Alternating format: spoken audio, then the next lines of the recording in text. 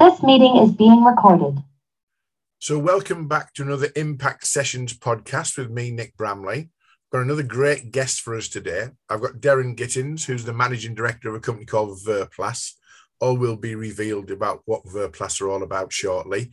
And I've entitled this podcast, Okay, Throw Something Else at Me, Why Don't You?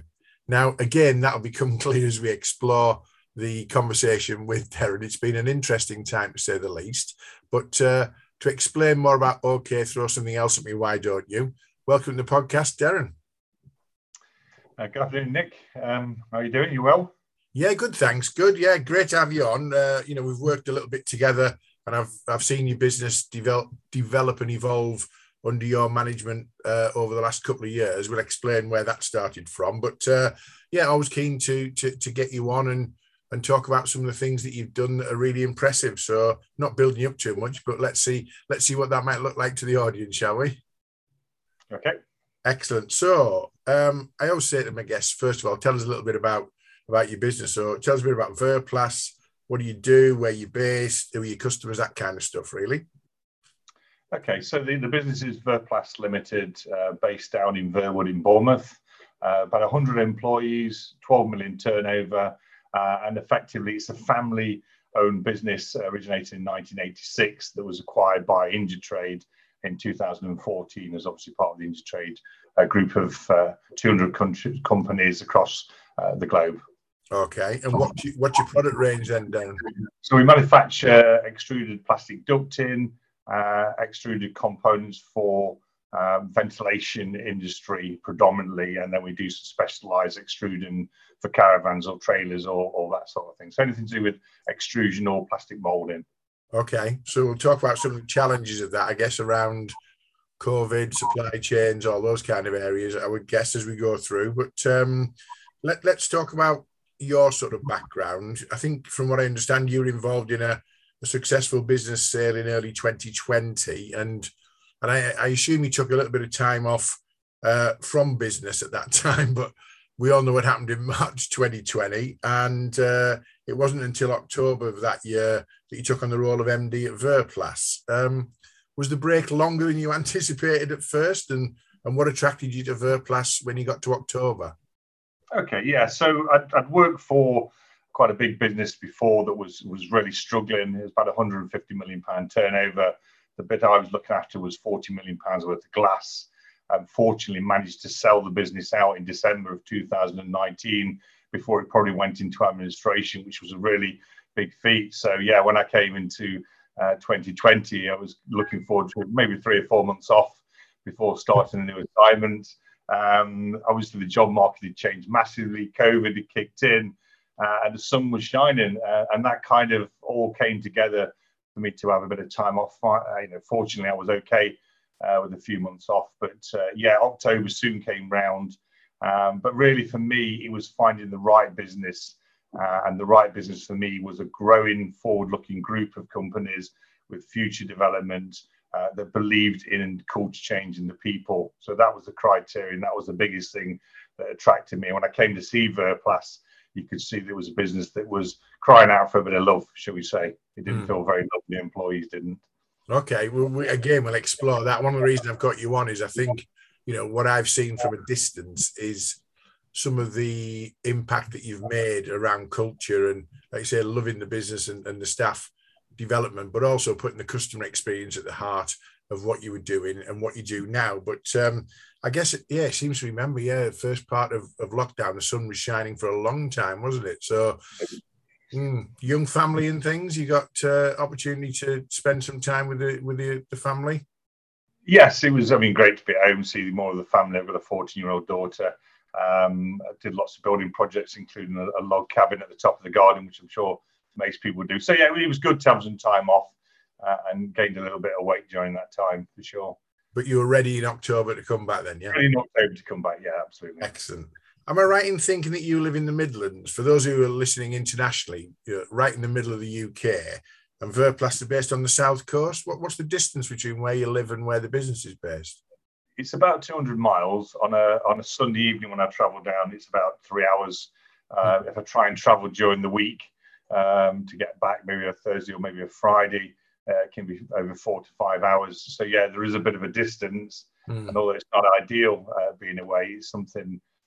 Working for Pilkington at one stage, I was looking after 25 sites for engineering across the UK. So travelling has always been something I've been very used to, really. But it's had to be the right business to travel and live. I live away 4 nights a week down in Bournemouth.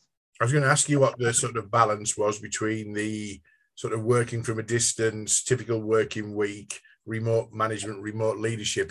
It's pretty hands-on still, is it? Despite all the challenges that we've had with social distancing, working from home, directives, that kind of. You've been in the office more than not. Then I've been in since starting October. I've not been out of the office at all, COVID related, because we've kind of worked within the offices. We've had separated meetings.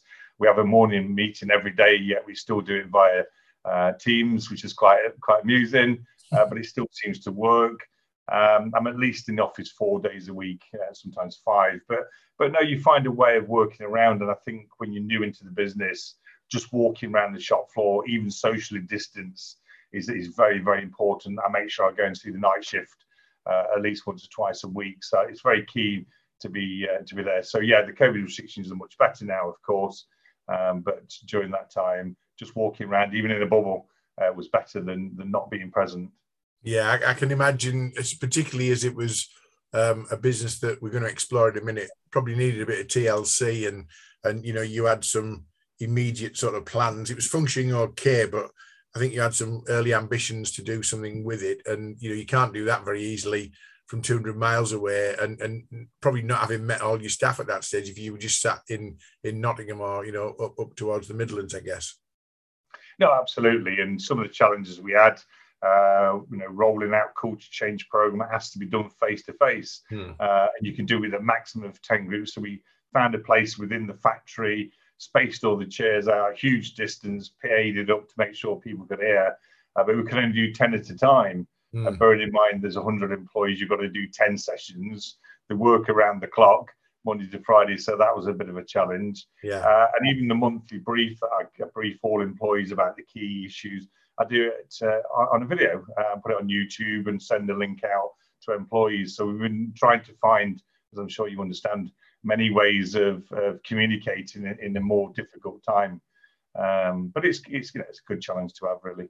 Yeah, I mean, at the end of the day, you could have easily sort of said, "Well, we can't make it work, and we'll do whatever." But I think what you've done is you've looked at it and said, "I've got some immediate ambitions and some early changes." Was that based around communication, or was it based around the customer? What was your initial priority, I guess, when getting into the role, into the business? Well, I mean, I'd worked for Pilkington for many years, Pilkington Glass, and we've been through a culture change program around 2010 to 2016, which was phenomenally successful, both from a business performance and an individual and a personal point of view. And I knew that the next business I went into had to be about improving people's lives. I'm not at an age in my life where it's just about the money. It is making a difference. So the first thing I did when I came into the business was to do a diagnostic session using a third party company I've used in the past at Pilkington, very good on culture change. They did the diagnostics in the November of 2020. I came in the October, and it was quite damning. I mean, if you're going to want to know people's opinion, you ask them. If you don't want to know people's opinion, don't ask them, but don't believe you can improve the business. And it came back that the organisation was very, very unloved. I mean, I won't go into the finer details of what was said, but basically the people that did it said that in the 35 years of doing these diagnostics, it was the worst results ever. However, there was a core of, the core of the people was still this kind of never give up kind of fight. So you had this kind of mismatch of people very, very, very disgruntled and very upset and treated badly, but fighting like mad to say we love this business and we want it to succeed. So what you really needed to do is to try and find out what you needed to do. And communication was poor. There was a culture of blaming. People kept the head down. People didn't, speak the mind. And what we've tried to do over the last 15 months is allow a culture where people can speak their mind and they can, open up and what have you. So that was the starting point with regards to the employees. Well, we've done again a survey in 2021, and it was much improved, but still lots to do, really. Yeah, but your starting point was quite low, so you're not going to improve everything in one go. And I think it's quite nice to know what the starting point is very early, because you're not under any illusions then, are you? No, absolutely. I mean, I talking to the people, I mean, I would say that if you take culture at zero with no culture to 100% being your fantastic culture, I think we've probably gone about halfway, but we didn't start at zero. We probably started at, I said -30, we've gone to 20%. The people, a guy called Will Eldon, who was supporting us with this, said actually you've probably gone from -60% to +20. So we've come an awful long way. And if you speak to people, we've come a long way, but we're still fairly early in the journey because where you've come from. And that's important to recognize the improvement, but recognize you've still got a long way to go. I mean, culture's not about telling everybody they're happy. Culture's about making sure that people feel they're in an environment where they're valued and respected, and then therefore can be in a happiest environment. But what I would say is, and you know this as much as anybody, culture takes time as well, doesn't it? It's not an instant, not a quick fix, not a quick fix at all. So, listen, I've had the pleasure of having a couple of your, well, more than a couple of your team on various things that we've done through the Indutrade family over the last couple of years. And I've noticed, even as, a workshop host or a webinar host, the change in positivity. So it clearly is outwardly facing as well, representing the business in a slightly different way, a more positive way, a more upbeat way. And, you've got some great staff, the ones I've met. And I think it's probably a good starting point that you've got this disenfranchised staff, but they still want to work for a lovely business. And so, you've probably had the best of both worlds. Starting point, at least I know it's not great, but everyone's in it and we're up for the challenge. So not a bad starting place, yeah? No, absolutely. And I think what was key really was that in the past, the senior management team was changing so frequently. I mean, I think there's 24 senior managers in the previous 6 years. I mean, that's not a good sign. And the people that were below the senior management team were picking all the pieces up, and some senior manager would come in, smash it all to bits, and then they'd go or leave or we're fired or whatever. And it's left with the team below. And actually, that was the wrong mentality. So what I've developed is a team below to become the senior team with lots of training, lots of development. You've supported in that. And so there's a real ownership now. And that's really, really important that we haven't just didn't keep bringing in new people. The people are great here. They just weren't told they were great. They weren't recognized as being great. They were absolutely fantastic because they were so good at running the business that the clowns and the senior management team that was destroying the business were not good enough to destroy it because the people below were so good in protecting it. Wow. I think that was the key, really. So yes, we've now got a very clear vision and values and strategy. We've got a 2-year plan. We've got targets that people buy into. So there's a lot of clarity now, which I think helps massively. And even in the 12 months, we've seen massive improvements in lots of areas. So I think it sounds like they had a life expectancy of a Premier League football manager, some of those teams, and some of the people, and constant chopping and changing gets you relegated, doesn't it, usually? So it's probably a good thing with a bit of stability.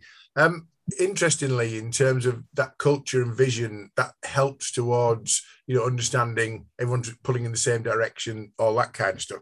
I want to explore something that I've definitely seen around your focus on the customer experience. And you've gone through investors in customers, is that right? Through the process, so you're not shy at getting stuck into stuff, are you? In terms of, we'll take on a culture change, we'll take on investors in customers, we'll take on big programs and things. You've improved the CRM system, increased training, focus on customers. Why was it the customers and not just sales that you focused on? From an early stage down?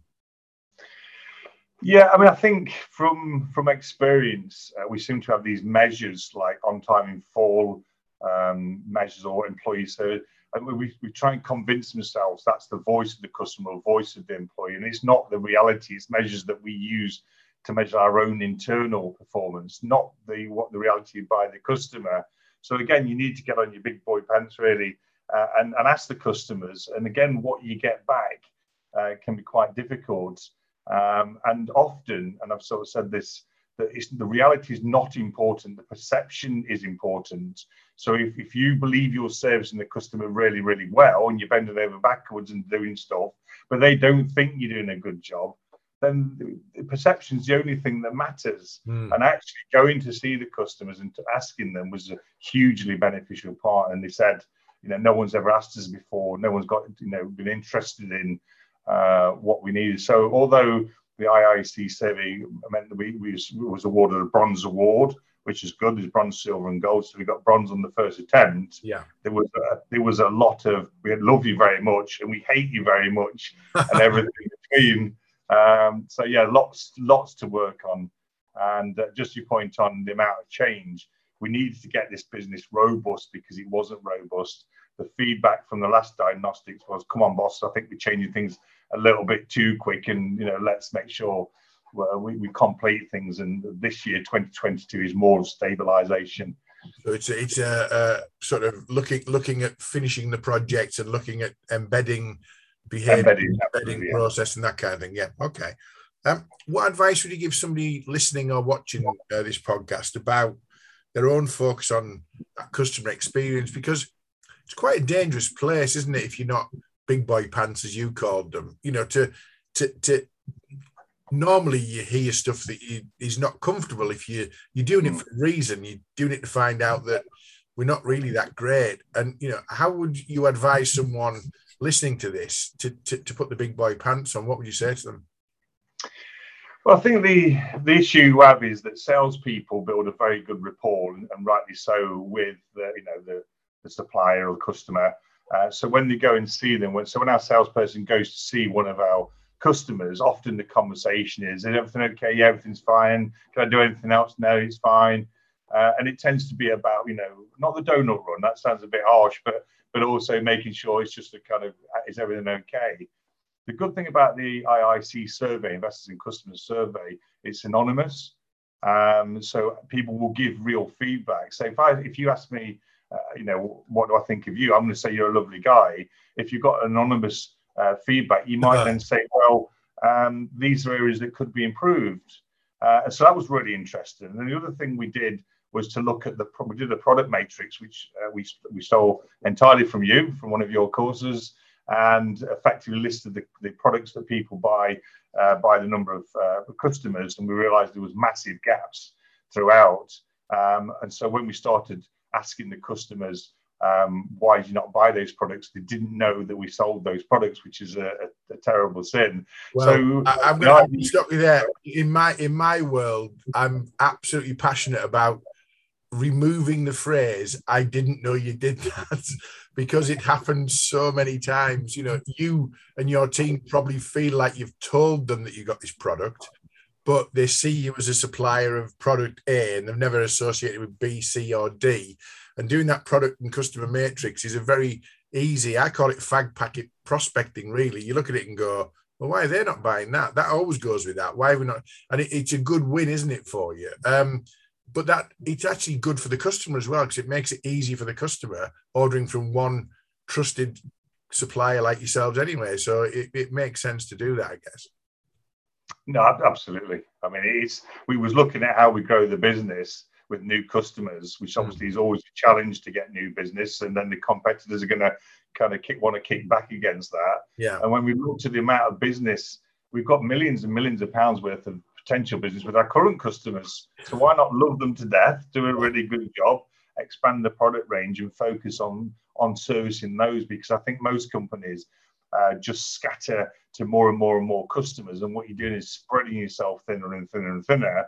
What we're trying to do is to focus more onto less customers, more of the product category or the customer category that we need, and love them to death. That's what we're trying to do. Well, I mean, it makes sense, because the thinner you spread yourself, the less management you can give them anyway, and the less love you can give them, can't you? So otherwise you end up resourcing it, massively with internal staff and internal account managers, and no business wants to throw all that resource at it. So I'm going to go back a step to culture. You've mentioned it a couple of times. how would you define the culture that you're trying to, and to a certain extent, succeeding already in implementing at Verplas? What would be the headline keywords or phrases that you want your business to be described as, once it's embedded and once you've gone from minus 60 to 20 to whatever, what are the key phrases or words you'd love to be associated with, Darren?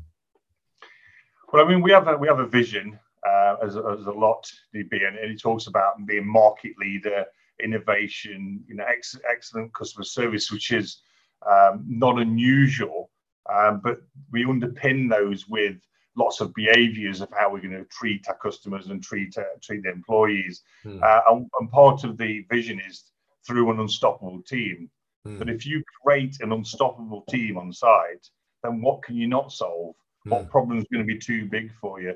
And customer in everything we do is kind of core to the business. So it's really about engaging and empowering the people to get on and do the job at all levels in the business, that they can really expand and grow and use the skills. Where at the moment we feel that they're kind of pushed down, told what to do, and they've got no wiggle room. We've taken the constraints off. So unstoppable team would be the kind of biggest phrase for me.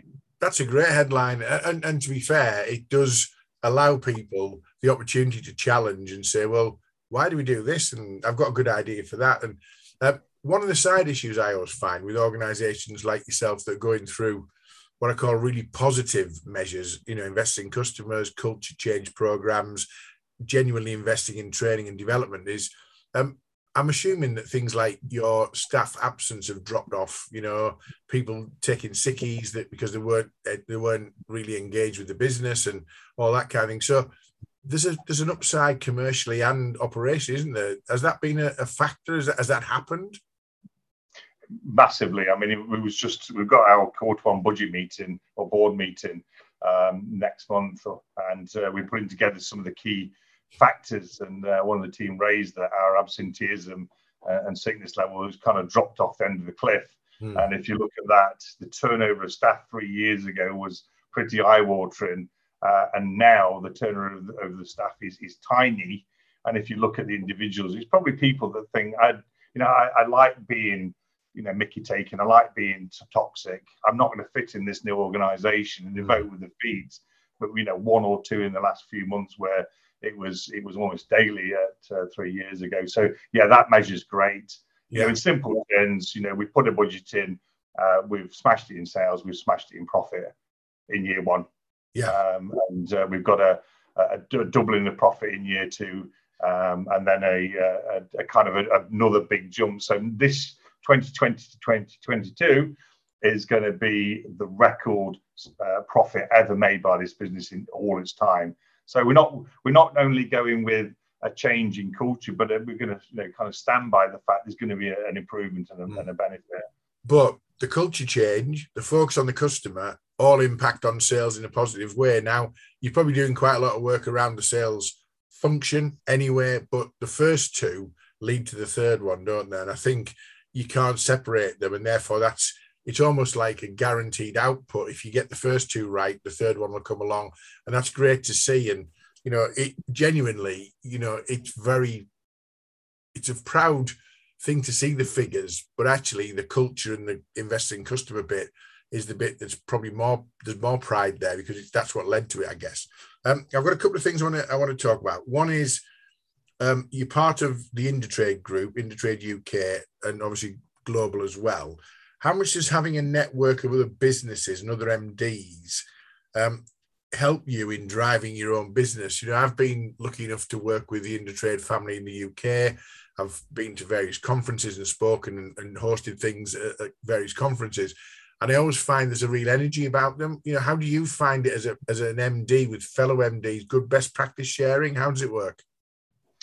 Yeah, I'll give you a strange answer, really, because having somebody who's worked with lots of corporate businesses, you often have this kind of synergies and standardizations and best practice, and sometimes it can really dull down the kind of entrepreneurial spirits.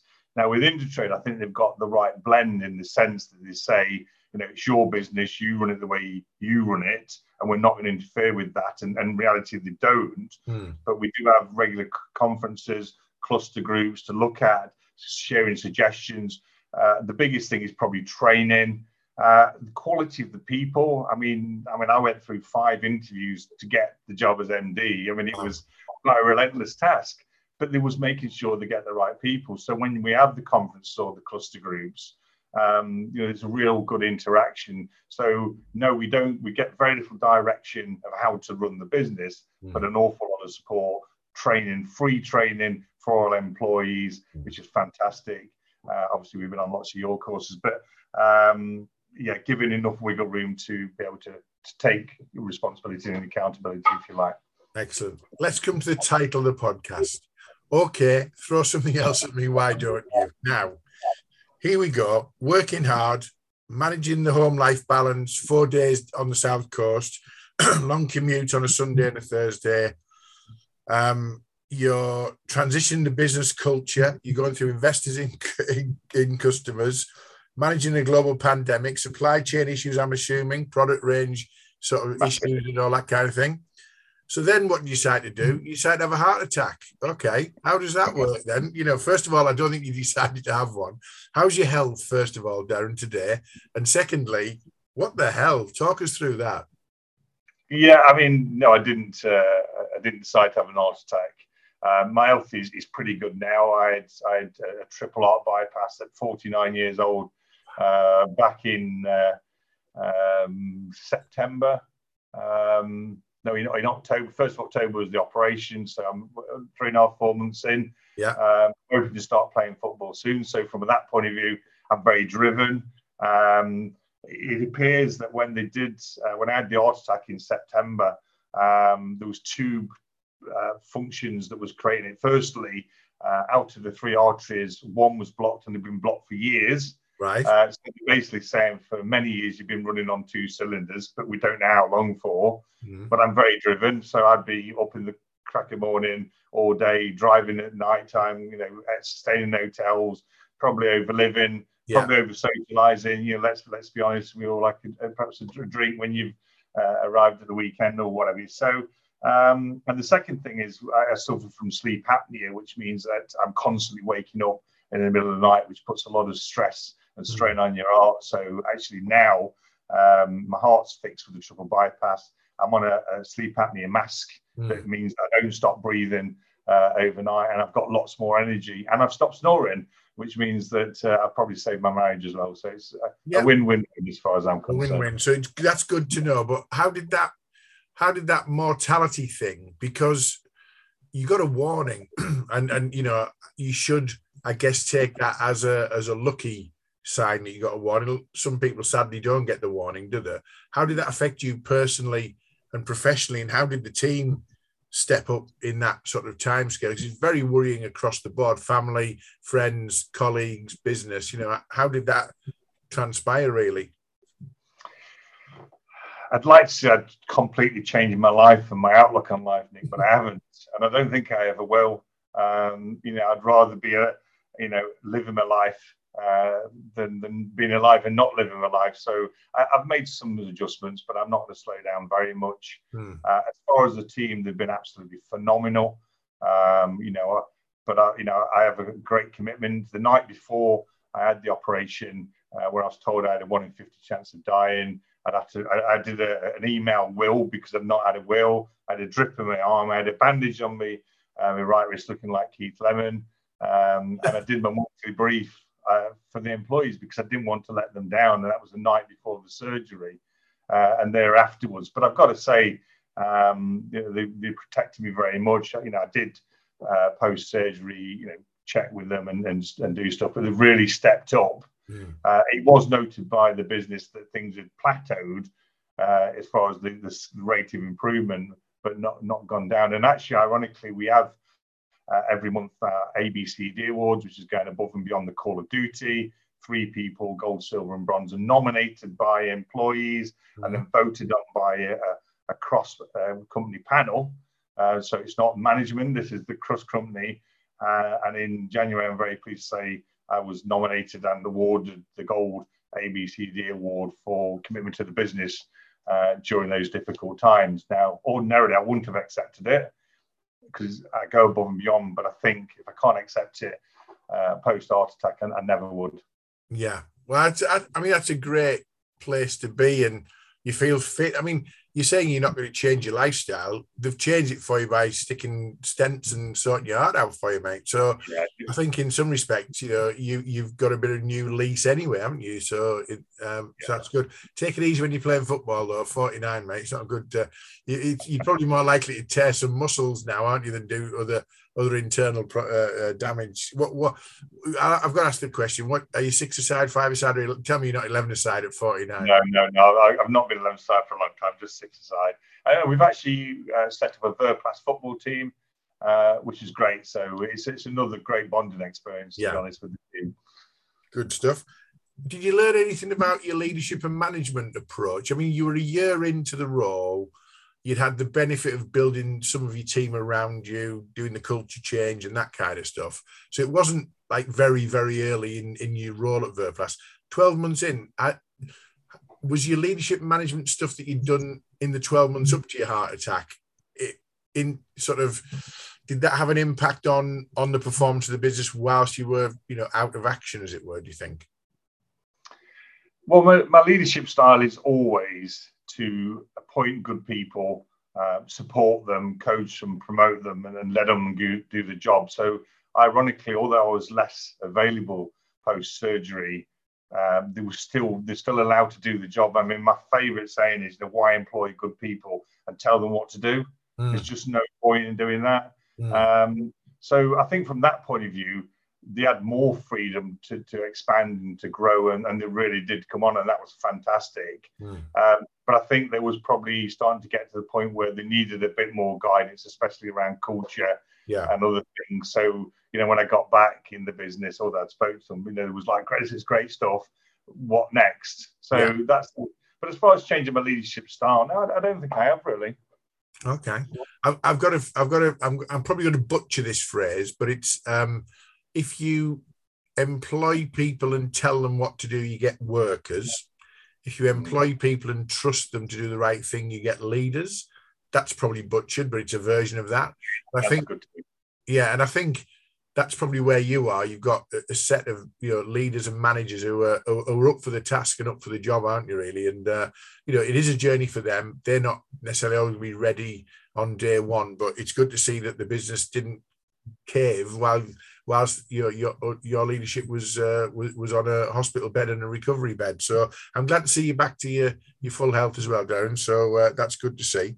So as we come out, I've got written down here, as we come out of the pandemic, brackets, fingers crossed, because I don't want to touching wood. How much of what you've been through as a business and, things like the challenges, we didn't really touch on the challenges of supply chain and, I guess the Suez Canal got blamed for a lot of stuff, didn't it? All the sort of container stuff. How much of what you do now is different to what it was pre-pandemic and will stay because it's good practice? Have you shifted the business to ways of operating and doing things that you wouldn't have even dreamed of pre-pandemic? Yeah, I mean, we've done the business and probably the country and maybe the world it's changed so much in the last 18 months, 2 years. And as much as I think we'll all hope in 2022 was going to be a year of stability, I'm not convinced. And although we've, things like Zoom and Teams that we would have thought was not possible before, is clearly very, very possible now, including customer visits. So that's lots of change. I mean, we've done lots of change to improve our service and quality and perception to the customer, or our quality of communication, because unfortunately we're putting price increases through. We don't want to put price increases through, and I'm not a subscriber that says charge a customer more, but you don't, give them a poor service. So I think the problem we're in at the moment, like many businesses, with raw material supply and the issues around that, sometimes the service has got a little bit worse. I would say if we did the IOC survey now, we may have gone backwards a little bit. We've had price increases of 110%, We went with the 3 price increases last year, and already this year, and we're only a month into this year, I'm seeing price increases coming again, and I think we genuinely only pass on the increases to the customers, but it becomes almost a never-ending scenario for all of us passing it down the line. So still lots of challenges, and H2 of 2022 might be a little bit easier, but fingers crossed. Are your customers more accepting of the fact that it's not Verplas, as in, you'd have to live in a cave to not know what's going on in the wider world? But some customers still, in my experience with other clients of mine, they still say, well, I demand and expect this, even though what they're asking for is ridiculous and unrealistic. Are your customers a little bit more in tune with the global situation? The customers are absolutely in tune with what's happening, and they have a lot of sympathy for what we're going through. But obviously, it's painful to keep going with price increases, price changes, and although they'll obviously use the manufacturers increase the price, there is a pain of doing that. And I think a lot of products that come from Europe seem to be the ones that say take it or leave it. It's 60% increase tomorrow, and if you don't want to buy it, we'll sell it to somebody else. So you've got this fait accompli straight away, and then you go to your customer and say, I'm really sorry, we're going to have to dilute the price and increase it. So I think it's just that relentless battle that we could just do with some stability, really. Do you feel at some point you'll get back to, I mean, it's really about supply and demand, isn't it, at the moment, and raw materials, and the raw material costs have gone up simply because of lack of raw materials. If raw material availability became better in the second half of the year, do you think that would have a better impact on prices? Or do you think it's like the gas and oil industry, where the barrel goes up and it's at the pumps tomorrow, it comes down, and 6 months later they knock a penny off? Is it going to be that, or do you think there's going to be some global, if you like, leveling out of expectations, supply chain, or is it just a reality of getting through the year this year? I think in time the cycle will complete, and a lot of this will reverse. And when supply starts to increase again, of course, supply and demand is going to mean that prices are going to start to come down. I've seen quite a lot of questionable supply issues in Europe. So some of the big companies like BASF, who supply resin to most of the world, they've got 5 plants, and one plant is down for maintenance, and then surprisingly enough another plant goes down when that one comes up. So I think there is a little bit of ensuring demand and is still being higher than supply, but I think at some stage it will undo. I mean, we've tried to use surcharges as a mechanism to say it will go up and it will come down again. But it gives, the feedback from the IAC survey was that customers didn't like the certainty. They'd rather have the price increase now, deal with that, and then if we have a price decrease in the future, we'll deal with that. But I don't see 2022 as about any price decreases. I think I think it's still going to be more price increases. I think probably 2023 is going to be stabilization, and by 2024 the world might be getting back to some form of normality, whatever normal is, and I think the prices will start to come down again then. It's been a long old slog, hasn't it?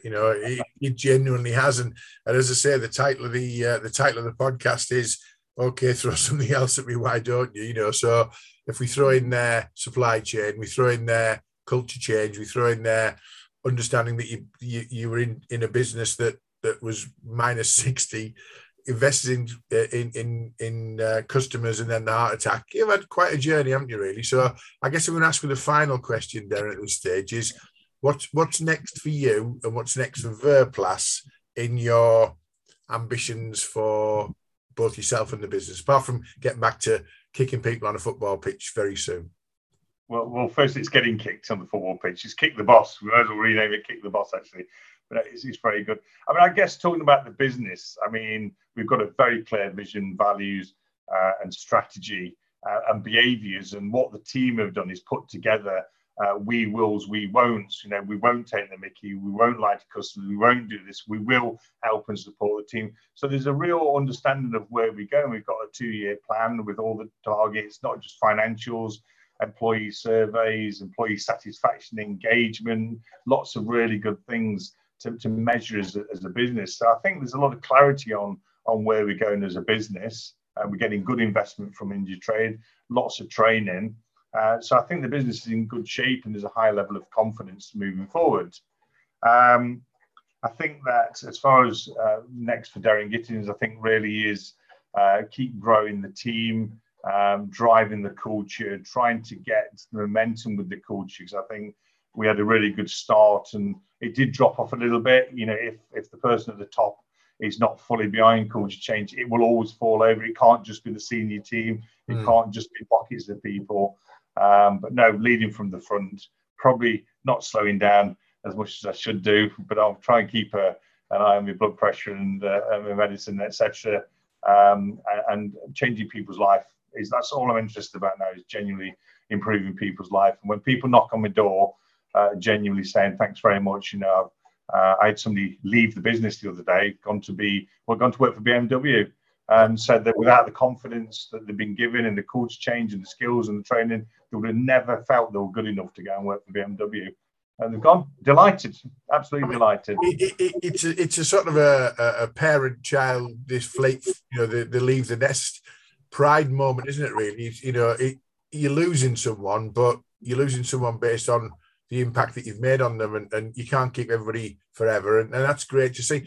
Listen, this has been an absolute brilliant lesson in leadership and culture and getting the best out of the business. And it's fair to say Verplas is in brilliant hands, Darren, going forward. So I think you've been a fabulous guest. You've shared some really interesting sort of insights for our audience. On that subject, those who are watching this on YouTube, you'll see the slide which tells you, where else you can have a look at the whole podcast series. The Impact Sessions is available on impactus-group.com. That'll take you to all the links to iTunes, Spotify, YouTube, Google Play, whichever your popular podcast platform that you prefer.